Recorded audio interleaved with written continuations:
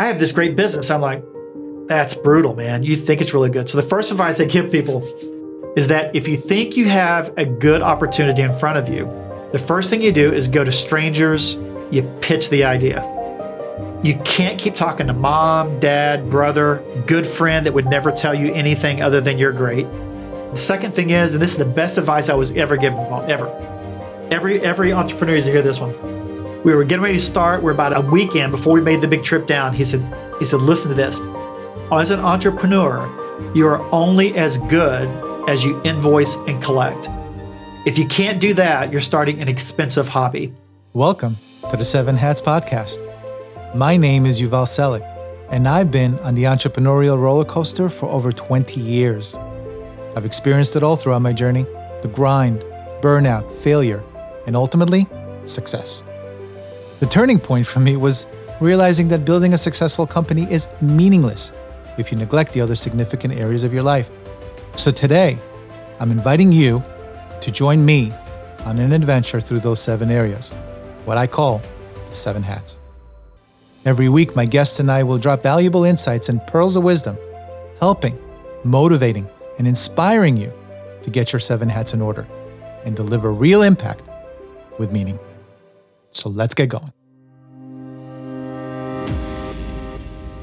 Welcome, 7 Hatters. In this episode, we speak with Rick West and dive deep into pretty much all 7 hats as we follow his triumphant journey from a holler in Eastern Kentucky to the boardroom as a tech titan. Rick is a serial entrepreneur whose focus on technology and innovation in the consumer packaged goods space led him to birth Field Agent, an on-demand platform focused on retail, connecting brands with everyday shoppers to provide real-time field marketing data. Rick is a husband of 1, father of 3, granddaddy of 2, mentor to many, and an overall stand-up guy that I admire. If you resonate with Rick's life quote that goes like this: "Don't live in a world of maybe, let your yes be yes, and your no be no," then let's welcome Rick to the 7 Hats. Rick, welcome to the 7 Hats. Hey, listen, I have been looking forward to this for so long. Thanks for having me. Of course. You know, Rick, by all measures, you're a successful entrepreneur. The Chinese have a saying, may you live in interesting times. And from what I know of your story, you've lived in interesting times. You have a lot of stories, and since there is so much I want to ask, I'd like to just get right into it, if that's okay with you. Perfect. Okay. First question is, where were you born and how was your childhood? Yeah, I tell people that I was not born and raised in Eastern Kentucky. I was born in the Bethesda Naval Hospital in Bethesda, Maryland. Pretty quickly after my birth father divorced with my mom, she moved when I was just a few weeks old back to Appalachia. So I grew up, for all intents and purposes, in a holler in Eastern Kentucky. Grew up there with my mom and brother and mom and dad, and had a great upbringing. I tell people, Yuval, that it's that nice little combination of Hillbilly Elegy and Friday Night Lights. So if you're a book reader, 2 great books. If you're a movie watcher, listen, J.D. Vance did a great job with Hillbilly Elegy, and Ron Howard took the book and created an amazing movie. But if you look at how those things play out, in both cases, it really was just this interesting, time, birth to 18, of growing up in a culture that really sticks with you. The culture that made me who I am today, that sticks with me. But knowing, growing up in a holler, that you could see daylight between 10 and 3 because the sun went over the mountains, when it came up and went down, all the way through having that lineage of coal miners in your background. My dad worked on the railroad for 37 years, and his dad had a little bit of coal mining in him. My mom's dad had a little bit of black lung in there. My brother still works in the coal mines today. His younger brother, great man, very proud of him. But listen, he's mining metallurgical coal so that we can have steel processed. So that's part of who I am, who I was growing up. But I tell people that story in that I am who I am today through the culture. But if you met me for the first time, you'd never know or think that I grew up in the head of a holler in Eastern Kentucky. But it is very much who I am today. Wow. From my limited exposure mostly from Lisa Ling's reporting, Appalachia is some of the most beautiful, like you said, and most desperate countryside in the U.S. On one hand, you got the Great Smokies, and on the other hand, you have a terrible epidemic of joblessness and, I believe, substance abuse. I recall you mentioning once that there was also some substance abuse within your family. Is that correct? No. In my case, I'm one of the rare people that when you hear the stories of Hillbilly Elegy and you watch that movie, I did not have substance abuse. Now, the tough part is that my dad was an alcoholic. Everyone's best friend was not violent, but he ended up dying in his 60s of cirrhosis of the liver. And, my dad drank with all my friends, and everyone, from the time I remember growing up, everyone had a beer in their hand. And so I think the analogy that people use from 60s and 70s when I grew up versus the way people would numb today is that you can drink alcohol for 40, 50 years and it may kill you, but substance abuse can be 40, 50 days and you're dead. And so I grew up in that era of time. There's a lot of alcohol, a lot of drinking, but very much social part of the fiber. But in my case, I always felt that was different. Part of it was my faith. The other aspect, I thought I was going to be a pro football player, but I was, 50 pounds too light, 6 inches too short, but man, I thought I could do it. So I wanted every advantage I could have to be healthy, focused, be able to perform, and really just didn't want to go down that path. But it was all around me. All of my buddies are drinking and partying all the time because what are you going to do after working hard day? You're going to sit down with your buddies and drink and kind of just numb yourself. And so there's a lot of that around me. Now, on the other side of things, the question is, how are you going to get out, right? I mean, how are you going to pursue? And then there's really a couple of facets. There's education or there's sports. I knew I wasn't going to make it in sports. I knew education was going to be the route for me, and made it to the University of Kentucky. And after a year of struggling as this little hillbilly in a very preppy world. Now, these are the days where the guys had 3 polo shirts flipped up, Madras shorts.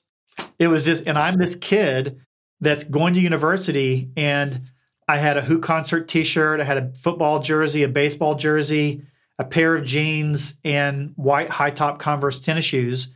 And I'm in a world of preppiness and button-downs, and so I realized it didn't fit up. And so one life lesson that I learned, and this is for your listeners, is that I believe that success really follows the path and depths of relationships.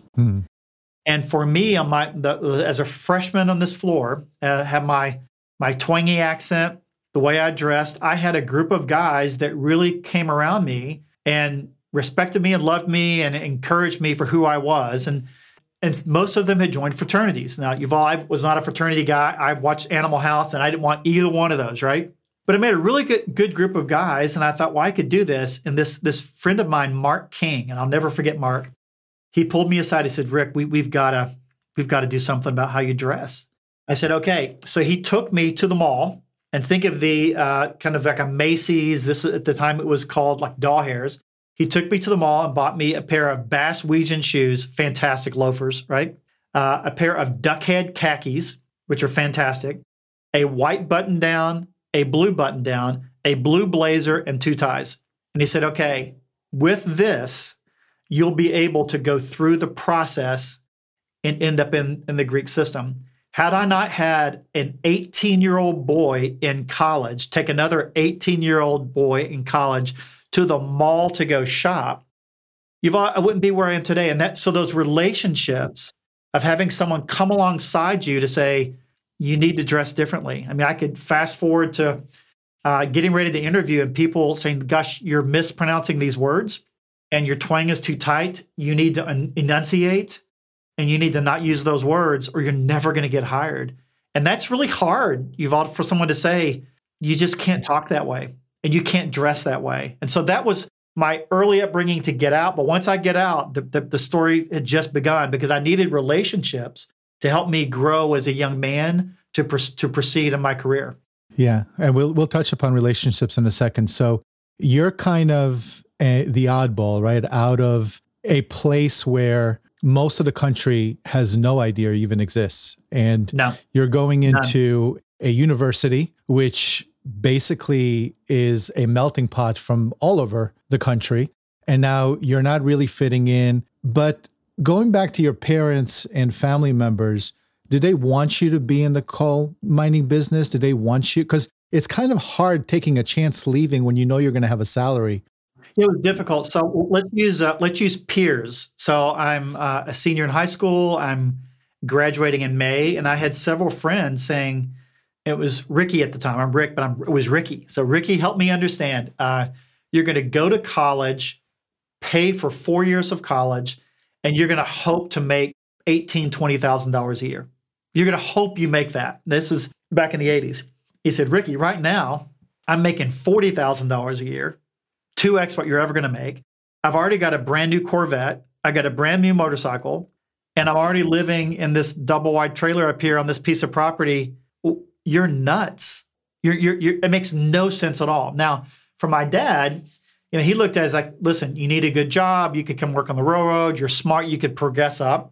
But both of them wanted me and my brother to go out and to get the education. I'm a first generation guy to get an education in my family. My brother he said, school's not for me. I'm not going to do it. I'm going to stay here. He worked for a mining supply company, then an oil company, and then eventually started working in the mines. But it's very much a proud job. It's a proud way of the culture to be a part of that. Of course. But my mom and dad wanted me to move on if I could. The problem was that first year, I thought I am way over my head.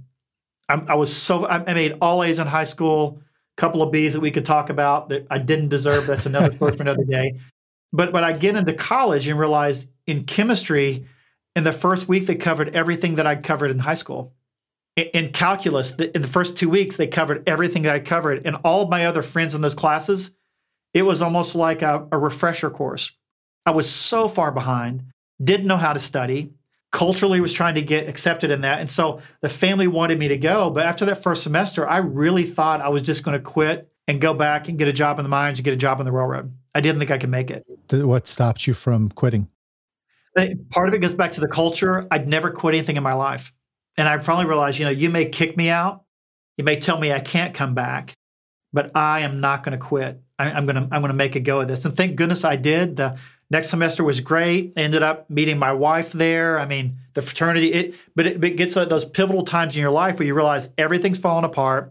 All the pressure's there. It was so comfortable at home. Just move right back in. I'm the guy, the captain of the football team. I mean, everyone knew me. It's like the Cheers bar, right? You go in and everyone knows who you are.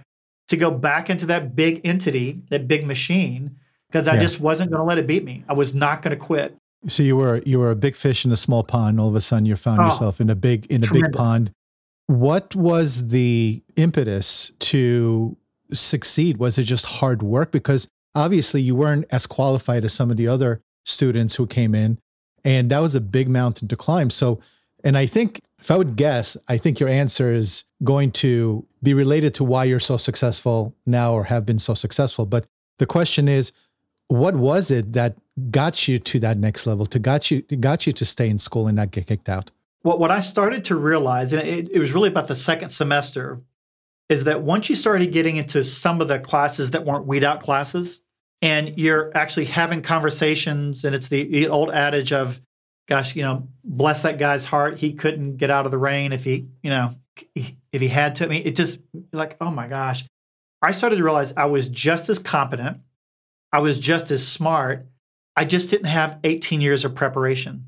Yep. But it took me to have some non-classroom interaction to realize not only can I hang with these guys, I don't know how they're getting out of the rain. I mean, I realized that all the 18 years of preparing me to be a get-it-done guy, the work ethic associated with it, the fact that you had no fear, you could take on you could take on anything. I started to feel the momentum, and I realized, it's just the preparation. If I lowered my head, I can do this. Now, the problem was, by the time I figured that out, I really didn't have good study habits, didn't understand it. When my girlfriend, now wife, came to school, really kind of had that heart-to-heart with me saying, you got to start studying. You can't just study the night before. You have to start prepping. And I had a professor starting to pour into me saying, you've got it, but you're not really putting in the effort. I mean, think about it, Yuval. I'd never taken a final in high school because I aced everything. Why take a final? Yeah. And so now all of a sudden you're having this culmination of work over 3 months, and they're testing what I've learned. I realized I didn't learn anything. I just passed it. And so this realization of, wow, this is going to make a difference long term. I really need to start studying and preparing. And then I started treating it in my head. And again, this is just the football guy. I could tell you every mannerism, every play, exactly what was happening before the next football game, because I watched film when I was as a student. I said, my goodness, I can treat class the same way. So I just had a different kind of that light bulb switched, and I got confidence again. It was really the first time in my life that I didn't have confidence to say, I'm the guy, I can do this, I have no fear. I was feeling the pressure, and I really had a confidence issue. And it just started to turn that second semester. By the third semester of my sophomore year, I was on. I was in, I had confidence again. I'm driving home. I'd been home all summer long working on a mining supply truck, which reinforced why I didn't want to go back home. I had new impetus, and I really started driving things home. Wow. So you got college under control. You're ready to graduate. What were your job prospects like at that time? And how did you land a preeminent consumer goods company like P&G? Did you know anything about CPG at that time? Did anybody warn you about this industry? No. So here's it tells you how old I am. I know I look really young on the screen. If people could see me, you're listening, you could just see me how young Rick really is. But it was in the days it's pre-internet, and the internet wasn't around 30 years ago, right? You couldn't just Google P&G. And what I also realized was I didn't really understand even what the interview process was going to look like. But it goes back to that relationship piece. I had a fraternity brother that was wicked smart, great GPA, nailed everything, got a job at P&G. And he was our president. He came back in for a visit, and he said, you'd be perfect for P&G. Here's what they're looking for. Natural born leaders. People have variety of skills, multiple jobs, great GPA. Now, in those days, I had 3 GPAs, you've all ready? 3. I had an overall GPA of 3.0. I went from engineering to business, so I had a business GPA of 3.5. But in my major, I had a 4.0. Wow. And so when I pitched to P&G, I had 3 GPAs listed, which was, they said he'd never, ever seen a 3 GPA guy before. I had 3 GPAs. But through that relationship, he said, you should, send in an application. I'm like, well, what do I do? He literally sent me a form in the mail. I hand wrote on the form, mailed it into this corporate machine. And because of a letter of recommendation from him, they said, hey, why don't you drive up for an interview? It was an hour and a half away. So I'm here in a blue blazer and khakis. I have to go buy a wool suit. I've got to go buy wingtips. I mean, oh my goodness. Seriously, I had to buy wingtips.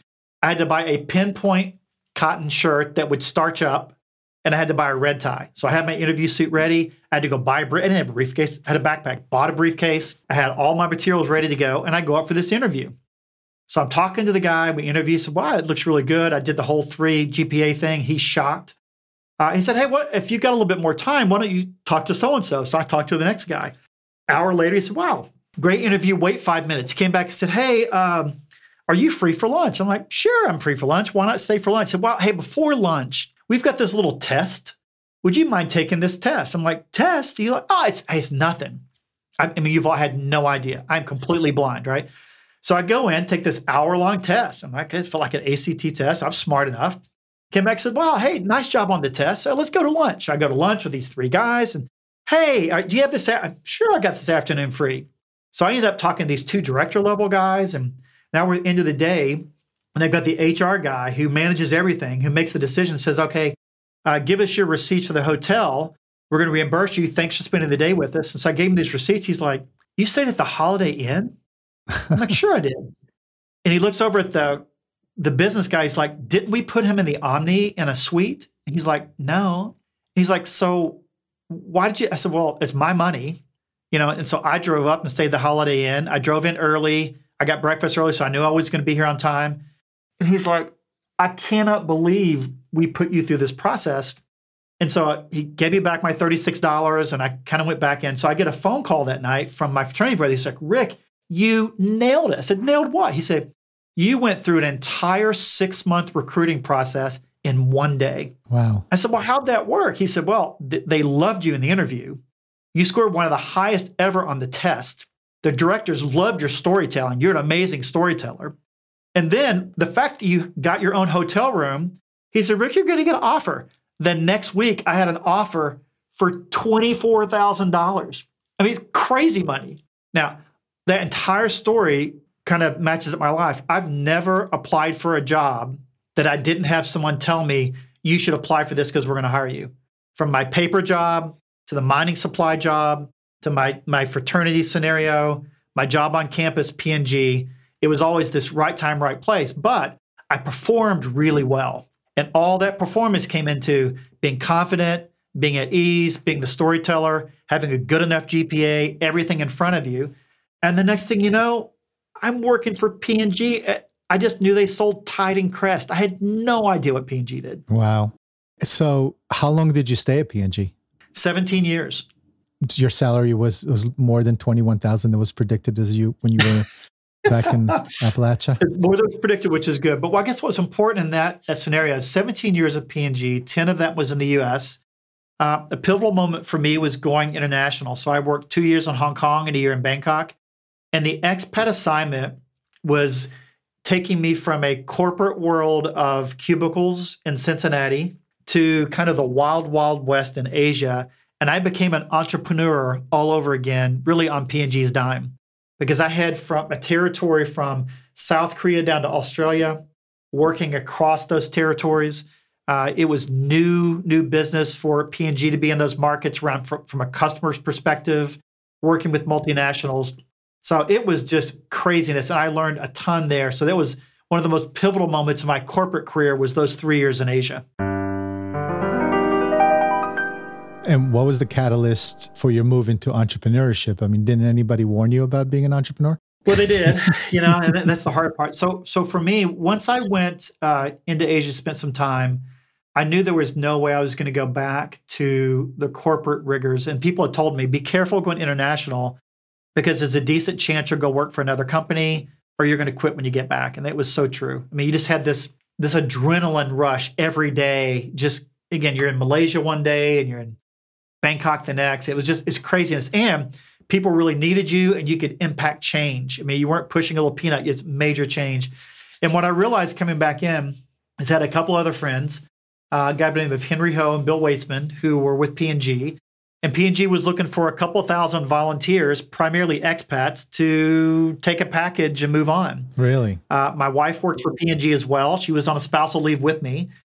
And, we were praying about this and said, gosh, if we both get a chance to ask for packages, why don't we give it a shot? And so sure enough, we said, we're not really sure that we want to do this, but let's at least make the effort, okay? At least make the effort and see if they're going to offer. And they did. And when they offered us the package, it was a 1 year salary plus medical, et cetera. And what we did, we used the company's package to be angel money for our startup. Of course, yeah. And then from an entrepreneurial standpoint, I had kind of a couple of different paths, but the path I chose was to continue to take the foundation of 17 years within CPG and the retail corporate America that I was in, and to build upon that foundation. So at least when I was engaging someone, I had amazing credentials, P&G.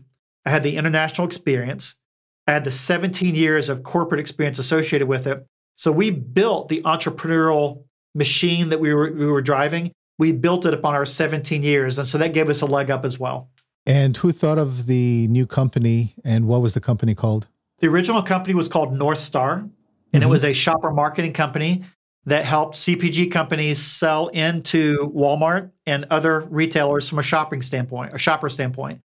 Eventually, it was a shopper marketing, then went to shopper research. At one point in time, Yuval was managing 5 LLCs, distribution, brokerage, marketing, research, and all these were entities of selling into a Walmart or a Walgreens or a Target, but they weren't large enough to hire a major agency. And so we were working with the Fortune 100 to 500, not the Fortune 1 to 100.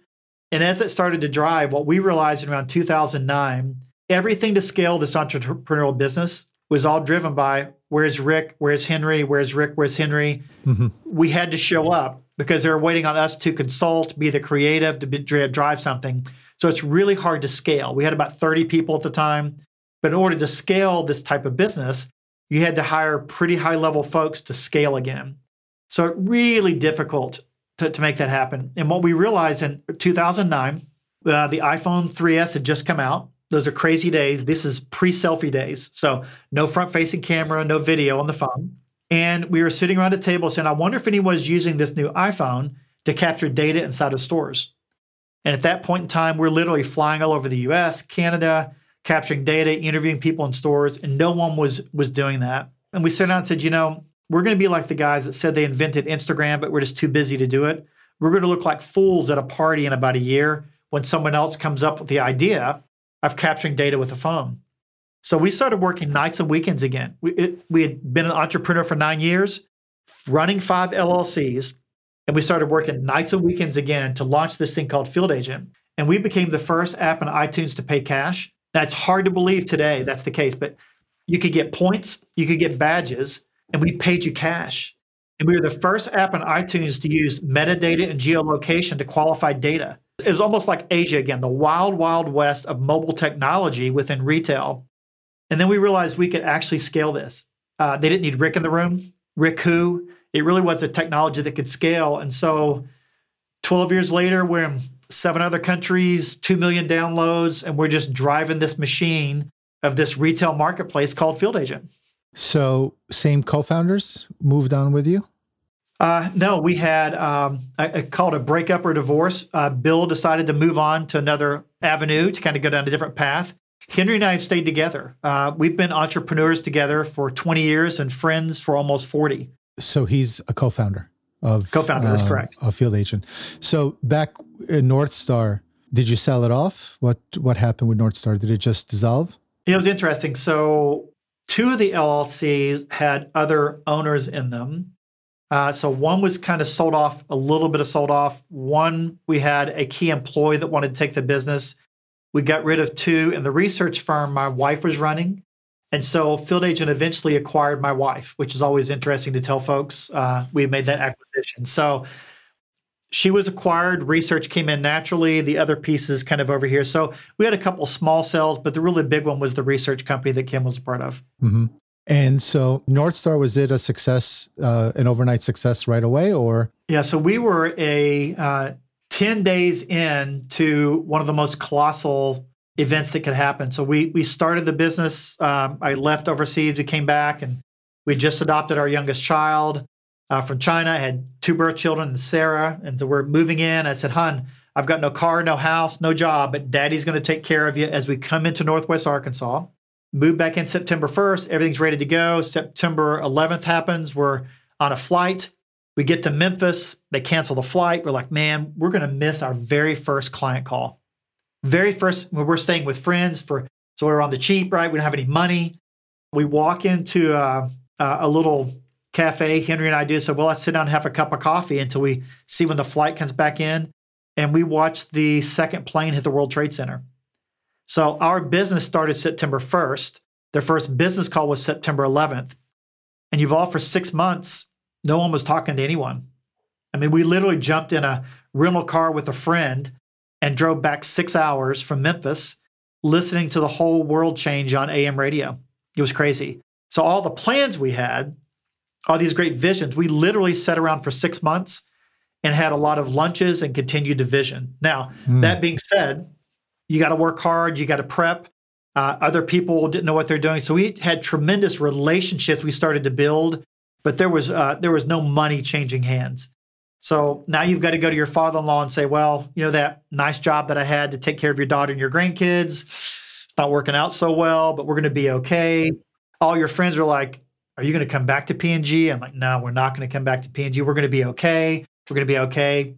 And after about 6 months, by really the spring, summer, things started to turn and we could see the light again. But it was a really hard startup. It's unlike anything you ever imagined because you were living at that, through that phase. But imagine being 9 days into your startup. It was crazy. Yeah, we have a similar path. I started Luvala, my skincare line, in 2006, 2007. Yep. And the 2008 financial crisis completely devastated my chances of success. Like you, I don't believe Field Agent would exist without North Star, right? Exactly right. I think the same thing with ProMash. I wouldn't. So I don't look at Luvala and, losing my retail distribution in Luvala as failure. I look at it as just a transition over to the next stage on my path. right? And I think that's the same way for you. So, when I started my first company, my wife, she's an actress, she was very supportive at the time. She was young. I was young. I was only 29 at that time. But she had no fucking idea what she was getting into, In turn, over the years, though, it got very difficult for her, I think. And I believe you were married when you started your first company, right? So how did your wife take it? Was she initially supportive? Did she change, when she understood what was really, taking place and what it really means to be an entrepreneur and birth a company from the ground up? Yeah, so a couple of things for us. Number one, we were moving. We had lived in Florida for a few years, lived in Asia, and when we moved back to the States, we both moved into a location that we only knew 2 or 3 people. So no network, no engagement. We've got 3 young kids, new school, so it's all new. And I originally started out saying, hey, let's spend 2 or 3 years. Let's give it a couple of 3 years. Let's go drive it. I was coming in as the operations, the guy that's going to run the companies. Bill was more of the salesperson, great client face, really, really great with clients and understood the market. Henry's the strategy guy, was really mapping things out, again, great with clients. Nice. And I was running the machine and I was running all these entities. So I thought that was going to be the case. So when Kim looked at it, it's like, listen, we could do anything. We just left Asia. We could do anything for a couple of 3 years. And then we started the machine and really grew to love this area and everything was great. And so I'll take you to then 2008. So Kim started running the research company. She started coming back in part-time, and she was an integral part of that. All of our kids then were in school, so she's working part-time. And then 2008, 2009, Yuval, I represent The Big Short. Have you seen the movie The Big Short? I did, yeah. But okay, you're looking at one of those guys. So Rick is one of these guys on your podcast here that in 2001 experienced 2011, 9/11. It's really, really bad. I also came through that financial crisis and had to file personal bankruptcy. Wow. So I'm one of these guys saying, hey, great. I didn't know that about Rick. I'm going to Google it and see what it says, right? And so what happened in our world, the business is rocking. Everything's great. I get a couple of buddies over here that said, listen, we've got this great piece of property. We're going to develop it. We were building a building at the time. So we're going to build a building for North Star and we're going to drive this thing. He said, why don't you just sign up for like 10% of this property and you could reap in that. It'll sell you a lot pretty cheap. It was great. About a year or so later, the real estate crisis happened. So I'm a 10% owner. The first developer went under. The second developer went under. And guess who's holding the bag? Wow. Right here. So now my building's worth X, and about every 3 months, it was worth 10% less. And I'm trying to close on a construction loan. I couldn't close. More auditors were coming in, putting more pressure to put in more dollars to make the valuation right. The dirt went from $21 a square foot to 19 to 18 to 17 to 12 to 9, and we bought it at 10. Everything's underwater, and everybody wants a piece of me. And I'm like, whoa, I just remember those pictures of us at the ball game. Remember us with the golden shovel? Remember all the parties and the great courting that happened? Remember the documents we all signed? And like, yeah, we remember all that, but you signed for the 10%. These guys are gone. You now owe 100%. And I couldn't get out from under it. And then the more I engaged with people of faith, and then my bankruptcy attorney who said, Rick, you're a business person. You have no personal debt. You didn't take money and go to Puerto Vallarta. I mean, all the money went in dirt in a building. Try to turn the keys back in. Say, hey, you can have the building, have the dirt back. And we waited so long, and it was starting to affect the business because I'm taking every dime out I can to go pay this interest, that eventually they said, we don't want the dirt. We don't want the building. We want your dog, your house. So they went after you personally. After personally, you reach a point where I asked how my wife was doing. My wife is selling jewelry. We're selling cars. We're selling everything we can. And I've got really smart people, you've all saying, Rick, all roads lead to bankruptcy. Stop selling stuff. You're never going to get out from under this because the crisis was so bad, as you know. I mean, there was no money exchanging hands. This dirt was just sitting there, and the interest went from whatever percent. It almost doubled in interest because as the liability went up, the interest rate went up. So it was just a crazy, crazy time. And so had to now tell my mom and my father-in-law and mother-in-law and my brother and my aunt, hey, you're going to hear about this. We're filing bankruptcy. We're going to be able to figure out a way to keep our house. Kids and clothes are okay.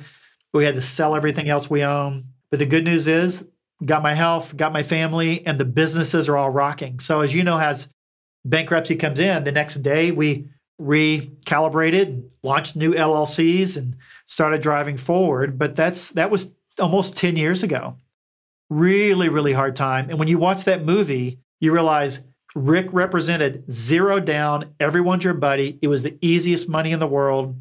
I was a fool because I didn't stay focused on what I was good at, which is driving business. I was dabbling in real estate, and I signed things I should have never, ever signed. So lesson learned for me, but made it out okay. So is that your advice to the entrepreneur? Stay in your lane?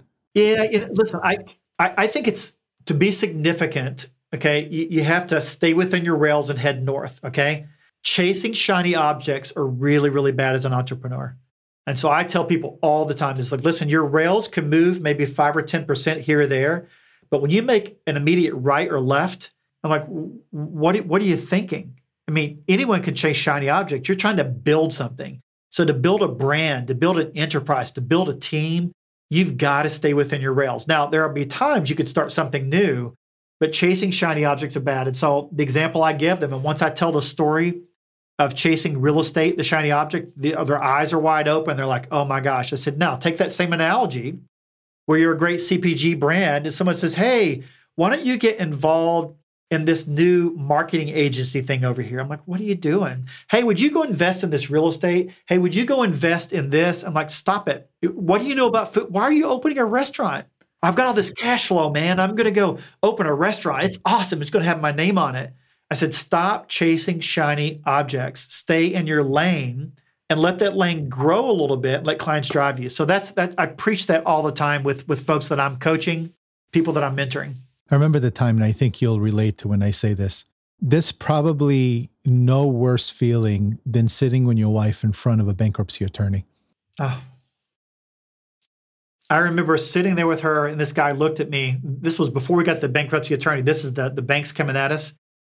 And it seems like I always do kind of the movie theme. So if you've ever watched Jerry Maguire, and the guy says, my word's as good as oak, man. You don't need a signature. And the guy looked at me and he said, hey, Rick, you said you're a good Christian guy and people should believe you. I see your signature right there. It looks to me like you're a liar. I'm like, whoa. He said, well, doesn't your word mean anything? And my wife's sitting there. And I said, you need to back that up, man. You need to back that up because your signature of your bank is there too. And he said, well, I'm just saying your signature should mean something. And I guess it doesn't. So I know what kind of person you are. I mean, that's how personal, those things are. Now, in fairness, he's the bad cop. The good cop would come in. I love you, man. And he was just doing his job because he was trying to get me to crack. So you take it personally, but you back up and you're like, it's nothing personal. I get what he was trying to do. But to sit there with your wife and she's looking at you, thinking, what have you gotten into? Now, you fast forward 10, 12 years, I'm a debt-free guy. I'm not signing anything, really, really focused on what we have to do. And there's a freeing part of that. But 10 years ago, it was just way too good to be true. And when it's too good to be true, it's too good to be true. Yeah, there are two moments that you'll never forget. Sitting in front of a bankruptcy attorney and the day that you have zero debt after you paid everything off. I remember both of those well. And I do as well. So there are many entrepreneurs out there who are thinking, like you and I, to jump the corporate ship and start their own company. What advice, advice would you give them? Yeah, I start out by saying that everyone thinks they have a really good idea. It's I'm so smart, I've got this idea, or I've been passionate about this. And it's that analogy of everyone thinks their baby is really cute, right? You got a beautiful baby. Listen, you and I both know that 90% of babies look like aliens. There's like 10% or 2% that are cute. And even they're still alien looking cute, right? There's very few cute babies, but everyone thinks they're cute. That's the same analogy that I use for businesses. I have this great business. I'm like, that's brutal, man. You think it's really good. So the first advice I give people is that if you think you have a good opportunity in front of you, the first thing you do is go to strangers, you pitch the idea.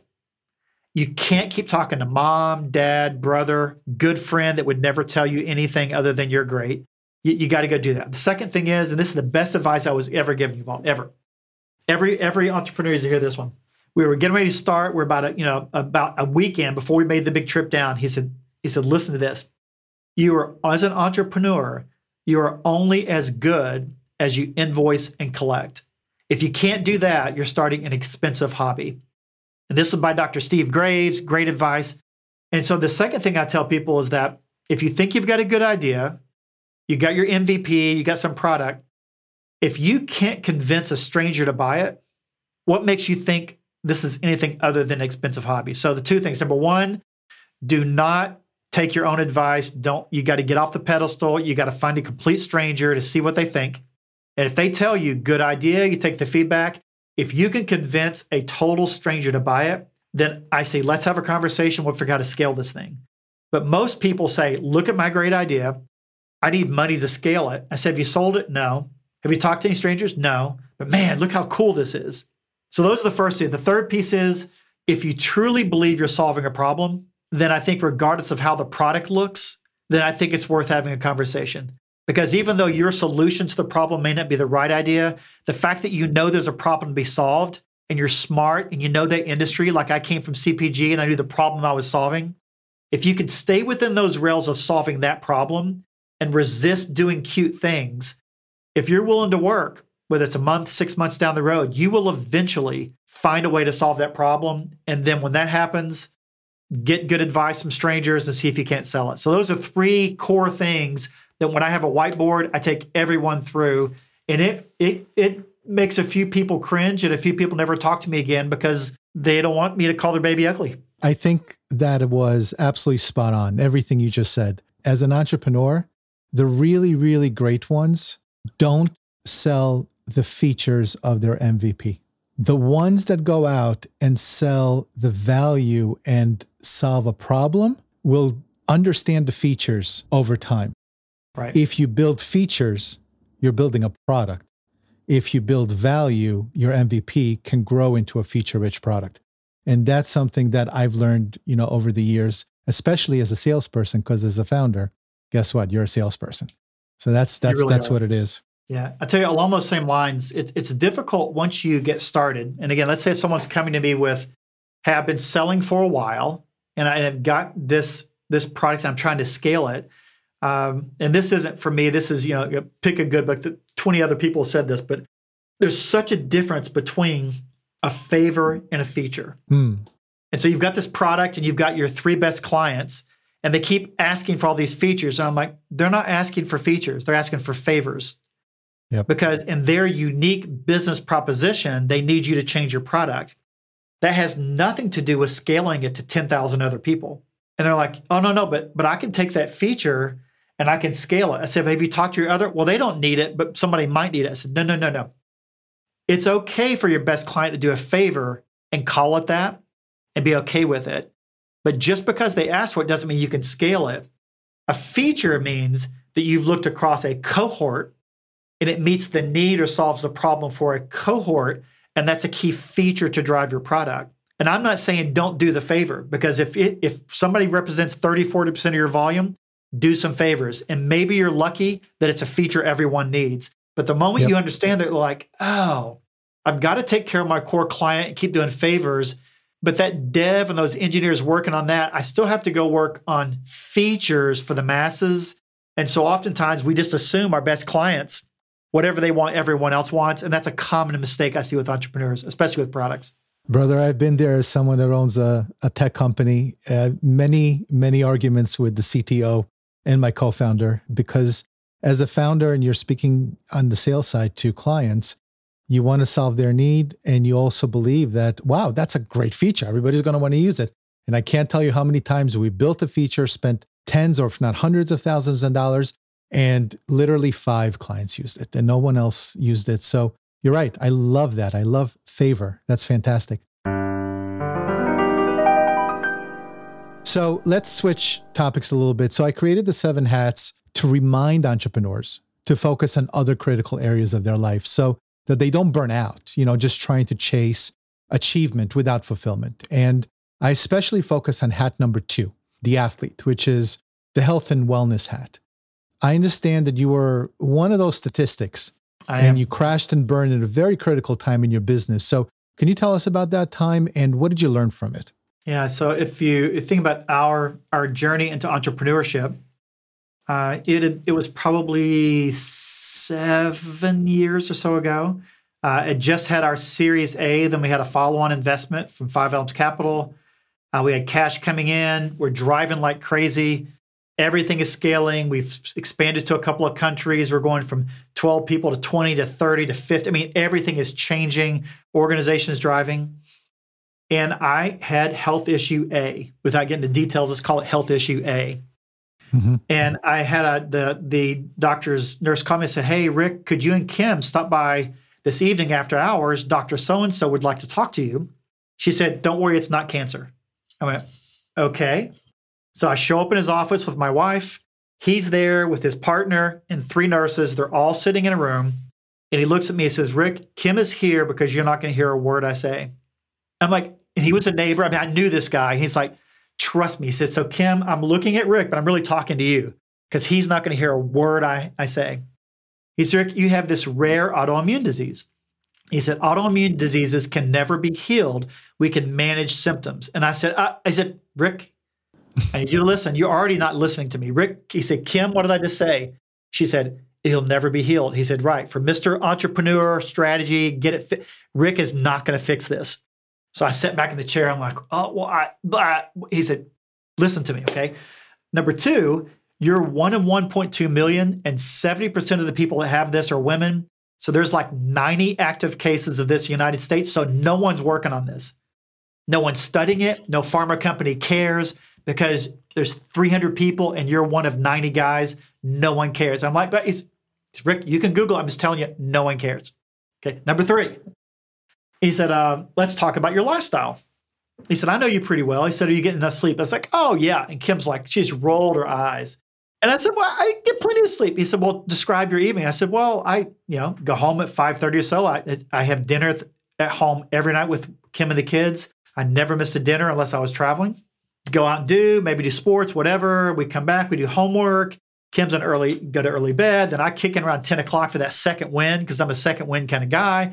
Worked around 12 or 1, get up the next day, 6 o'clock, go work out, get the day started." He went, "Those days are over." I said, "What do you mean?" He said, "They are over. Number 1 is that this autoimmune thing kicks in. Lack of sleep creates stress. You're done. You're going to get at least 7.5, preferably 8 hours of sleep a night." And I said, "That's over." He said, "Rick, you're not listening to me. Kim, he's going to start getting 8 hours of sleep. He's going to go to bed." And I said, "Okay." So he said, "Are you stressed?" I'm like, "Oh, no." She's like, "Oh, my gosh. Stressed?" He's completely stressed. Although I said, "I'm not stressed." He went, "Rick," he said, "stress causes this. So lack of sleep and stress makes you sick. And the autoimmune kicks in at boom, boom, and boom." He said, "You're not listening?" So all that we had a few more questions, but we finished that session. So now I have to go to my board of directors, my partners, and say, "Here's the reality. I can't keep cranking the hours that I was cranking.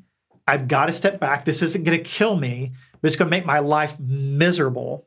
And a couple of them were like, "Well, we were wondering when you were going to, realize that you couldn't keep burning it the way you are."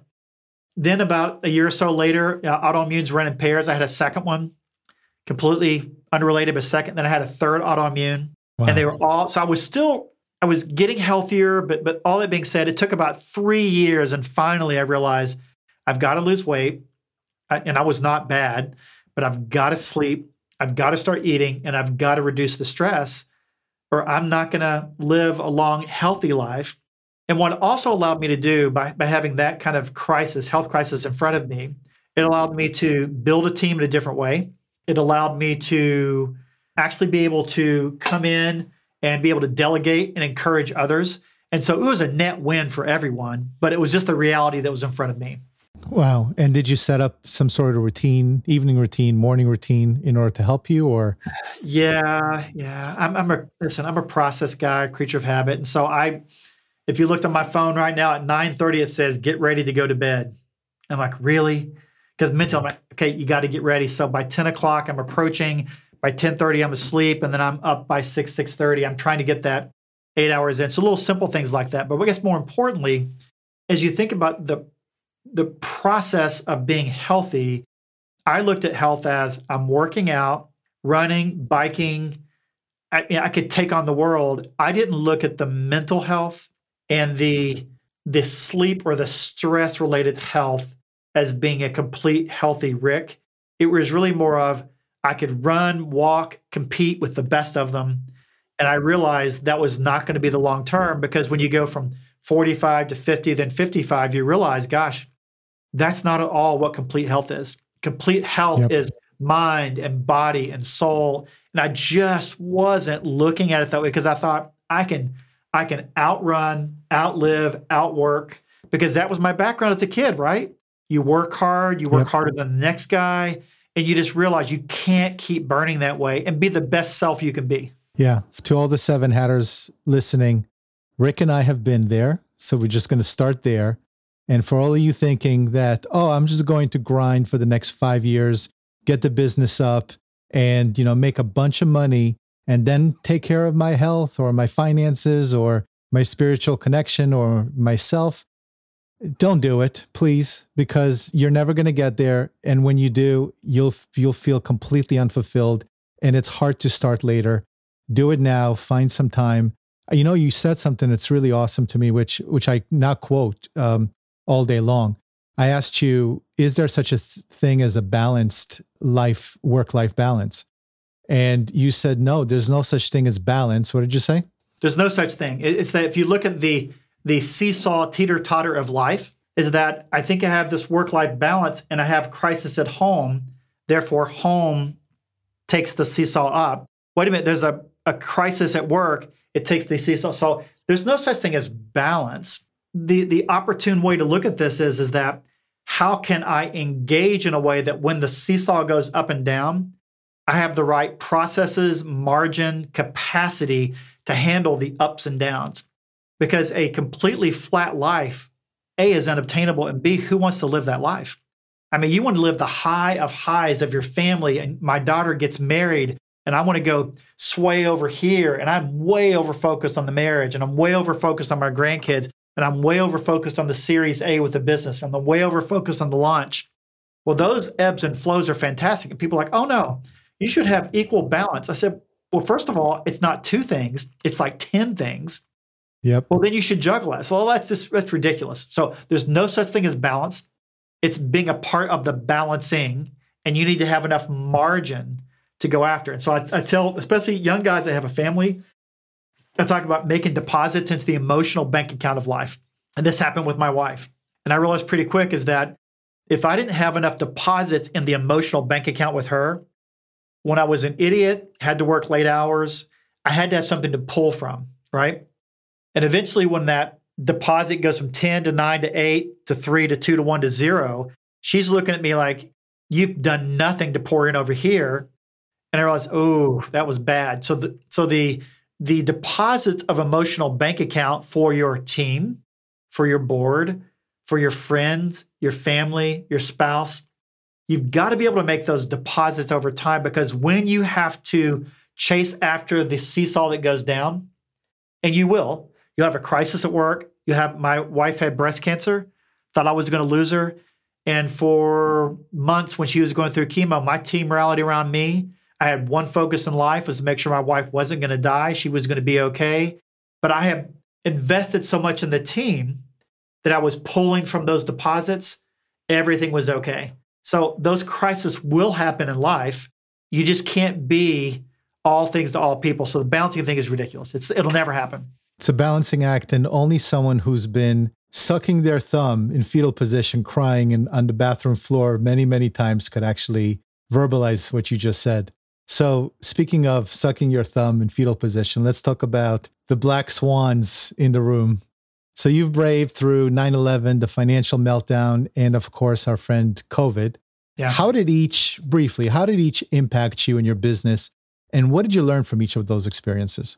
Yeah, I think the 9/11, since it happened so early in my career as an entrepreneur, I think it taught me the fortitude or the willingness to stay, the steadfastness to know that I knew the idea was right. And no matter who I talked to, strangers said, yes, what you're building is solving a solution. And therefore it gave me the patience and the stamina to weather the storm before we even got started. I think had the idea been wishy-washy and kind of interesting, listen, 30 days later, I'd have quit, taken a job, and provided for my family. But I knew in my heart of hearts, and I knew practically after talking to people, the right thing to do. So that's how it impacted me, is that for the right thing, stay the course, it's going to be the right thing, at some point in time. I think the financial crisis was just your bankruptcy attorney looking at you as like, you idiot, you're excellent at what you do. Who told you you're a real estate mogul? And I just realized, which is why I use the shiny object piece, is that I knew better. It was one of those when your parents say, well, you're going to touch it. It's hot. Don't touch it. It's hot. And you touch it, you're like, oh my gosh, I just scalded my hand. And your mom says, I told you it was hot. And so I just realized, man, I'm never going to let, and I say never such a long time, you all, but I'm not going to allow that to happen again. I'm going to stay away from those shiny objects because I know better. And that reinforced as an adult that I'm not invincible, that it is going to burn me. You fast forward kind of into this COVID area, this COVID time. I think if I've learned anything over this time is that having a business and a culture that is healthy allows you to move and navigate a new world. Had we not been healthy, both financially and from a culture standpoint, I don't know how we would have lived through it, because if we've learned anything over COVID, it's easy to manage work remotely. It's hard to maintain and manage and grow a culture. And so what we benefited from is have really, really strong culture, manage through that. And now that we come out on the other side of it, now we're saying, gosh, we're going to continue to grow and expand versus having to start all over. I don't think we could have done that had we not been strong financially and strong from a culture standpoint, because either one of those I've seen would just kind of break companies because they just can't maintain what they have to do, because we've realized that this COVID thing, and it's not my analogy, it's another analogy, but COVID wasn't a snowstorm. It wasn't an ice storm. COVID is an ice age. And an ice age says there's ice in Antarctica and Newfoundland and Iceland that wasn't there 10 million years ago because it was the tropic. With COVID relating to working remote, understand how people are going to buy, how they're going to engage, it's an ice age, which means until we have another catastrophic event, I don't think things are going to change, because I thought it was a snowstorm. I hoped it was an ice storm. This is an ice age. And so we're having to learn to move from that. But thank goodness we had a good culture and good business behind of it. Yeah, I so relate, because you and I are in the same industry. We actually have very, very similar products out in the market. We do different things, but it's in the same space. So COVID potentially for at least 12 months or even 18 months decimated the events industry, the retail industry. Nobody was going out and taking photos and asking, for secret shoppers. I mean, all of that was completely decimated. And I agree. If you and I did not have a culture that was exceptional, we would have lost the best people on our team. And you know what? They stayed, they fought with us. We were all in it together, and now we're just stronger on the other side. So God bless you. But it's funny because you said, the ice age and the catastrophe that's coming again. It's going to come again. Yeah. So what advice do you have for those that maybe haven't experienced the next black swan, right? That currently maybe just starting their business. They know that terrible things happen, but they haven't experienced running a business through a calamity like that. So what would you say would be your advice to someone who's going to be looking for the next black swan? It's coming for sure, guys. Just remember that. Yeah. So let's talk about the new person starting out that is putting everything they own. They sold everything. All their savings they're putting into this egg, or they're putting into this opportunity, right? It's to put all your eggs in one basket. I tell them that you cannot live waiting for the next black swan. You have to lean in and you have to drive just like nothing's going to happen. Because if you don't, and you keep wondering and preparing, you are not an entrepreneur. Go back and get a job. Don't do it. I mean, you cannot live your life wondering. You're going to stress out, and you're never going to be all in because I need a backup. An entrepreneur, in most cases, you don't have a backup. I mean, you are leaning in, and this is what you're focused on. So that would be advice number one. You got to be okay. And if it all falls apart, go get a job and be okay with it. But you've got to be all in. Then you get the folks that have been up and running for 2 or 3 years. They're finally starting to scale. Like, oh my gosh, what am I going to do? What am I going to do? I think planning is important. You've got to be prepared to ask the hard questions that if the machine stalled, if the black swan happened, what can I do to either right size, right price, right whatever, so that I can sustain my business through this turbulent time? And it's the question that no entrepreneur wants to hear. No one wants to hear about downsizing.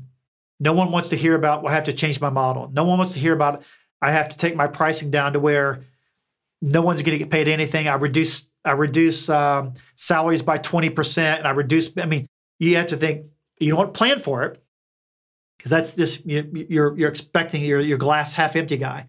But I'm saying you have to understand that when it happens, if you're working on the right thing, it's the right vision, it's the right model, and you just have to survive, you have to realize the entity needs to survive. And you've got to make really, really tough decisions, and you got to be prepared for that. And then there's the one that's just soaring along, driving like crazy. My encouragement there, and we were able to do this in a couple of cases, be prepared to reach out to those in need around you and be able to provide. So you got a cleaning company, keep paying the cleaning company. You got to keep doing that. You have 4 other service providers. Negotiate a deal to where you don't go to zero, because your business is still real tight. And how do you keep, providing, services there? You're not going to go back in your building, work with your landlord. I mean, those are the kind of things that if you're robust enough, giving and helping other services and services providers around you, if you're catering in once a week for your employees, you're buying snacks from the local guy, how can you have those delivered to someone's home? I mean, that's giving back. So there's really 3 entities: starting up kind of early on in the process, and someone that's really rocking over here. I think in each one of those cases, we have roles we can play. Such wise advice. I think, Rick, we covered, I think, every hat out of the 7 during this interview. So I'd like to close out my interviews with the following question. Who did you have to stop being, and who did you need to become to manifest your current success? I had to stop being the knower. I know, I'm right. I would argue, if you look at whether you're taking a strengths test and I can see things, you can look at an Enneagram test, a Myers-Briggs. I truly believe that God has allowed me to see things, and I can be in a creative session or a strategy session, and I can just see where we need to go. The problem with that is everyone just sits around waiting for Rick to speak. You're not building capacity. You're not building anything. And so what I've learned to do is that there are opportunistic times that I still need to be the guy in the front of the boardroom, in front of the screen, in front of the whiteboard, making the decisions and driving it. The person that I had to become was more of an encourager to realize that my words are like 1,000 pounds, and I have to back that up, even to the point if I'm using my hands now. When I get into meetings today, I will literally sit on my hands. And when I get ready to talk and I feel my hands, it's telling me, why do you need to solve that problem right now? Stop it. The team is going to end up in a good place. Now, there are times I have to jump in and say, wrong, when we're not going down that path, right? But what I've learned over time to the person I've become, I'm much more of an encourager than a knower telling. Now, I still default, and people will tell you, oh, Rick, he's going to tell us what we need to do. But I try to back that off, and I think it's made me a more well-rounded leader. But at the same time, not using my gift is unfair to the team, because that's why they came to the company. That's why we're going down this path, and that's why the investors gave us cash, because Rick and Henry were driving this machine. But I got 100 people right now, and I need the 100 people to be on top of their business, to feel autonomous, to go drive. And so that's been really, really hard for me, but I've done a better job, A, because of my health. Okay, I've had to do it. And B, I've realized in order to scale this thing the way we need to scale it, I've got to back off and quit being the guy it's in front of the room all the time. I love that. Tell the 7 Hatters what you're currently up to and where they can connect with you. I'm a LinkedIn guy. I'd love to say jump on social media, but if it's not a birthday or anniversary, I'm probably not on social media that much these days. Get me on LinkedIn. It's Rick West. Find the Field Agent Guy. It's easy to find me. DM me. Would love to talk. You'd be surprised how quickly I would respond and strike up a conversation, You've all just like this, whether it's on business or life. would love to come alongside someone and be able to give back in that way. And then obviously from a business standpoint, we have a great marketplace that solves retail solutions. If you got problems, it solves retail problems. We're solutions. Go to fieldagent.net, shop around a little bit. Would love to hear what you think about our marketplace. And would love to help out. Rick, it was a pleasure having you on the Seven Hats. I know you and I are going to continue building this relationship, and I will do everything I can to promote and expose your baby, your pretty baby now, because you don't have 100 team members unless your baby is pretty. So congratulations on all your success. Thank you for wanting to give back and help entrepreneurs do better. And I look forward to continuing our relationship. Thanks again for the Seven Hats. Okay, Yuval, until next time. Thanks, man. I hope you enjoyed my conversation with Rick. Let's end today with a segment of the show that I refer to as, what can we hang our hat on? And here's my takeaway. Rick and I share a similar entrepreneurial roller coaster ride through several Black Swan events. As a mentor, I'm often asked how to navigate the next cataclysmic event that's about to rock our world. Rick calls it the next ice age. Now, many of you might not believe that this event is in your future, but trust me, it's coming. So how do we prepare as entrepreneurs? Well, Rick delivers some sound advice that breaks it down like this. For you newbies, just getting your feet wet, don't plan, execute, and learn every step of the way. As an entrepreneur, you're an inherent risk taker, and if you try to plan for major catastrophic events in the future, you will thwart your creativity, and more importantly, fear will get in the way of execution. So just do it, as Nike tells us. For those who have a real business on their hands, make sure to plan by setting process and systems in place while potentially running through some war games to guesstimate what will happen in the short term if your business stalls. It happened to Rick and me during COVID. We're in the CPG retail and event space, and since no events were to be had, guess what happened? Our businesses stalled. We could have suffered irreversible damages if we didn't have the capital, culture, systems, and processes in place. But thankfully, we pulled through. And for you veterans out there who built grand enterprises, Rick believes that you have a moral obligation to give back and help support small business vendors that might rely on you to survive. Remember who helped you on the way up. It might be time to put on hat number 6, the philanthropist hat, and give back to others who need it most. I want to thank Rick once again for joining me so that we can all benefit from his wisdom. And until next time, if you found this episode helpful, please hit that subscribe button and tell other entrepreneurs out there what value you received from it so that we can attract even more high-quality people into our Seven Hats community. So for now, I will bid you farewell and success on your journey. And until next time, my name is Yuval Selleck, and I tip my hat to you.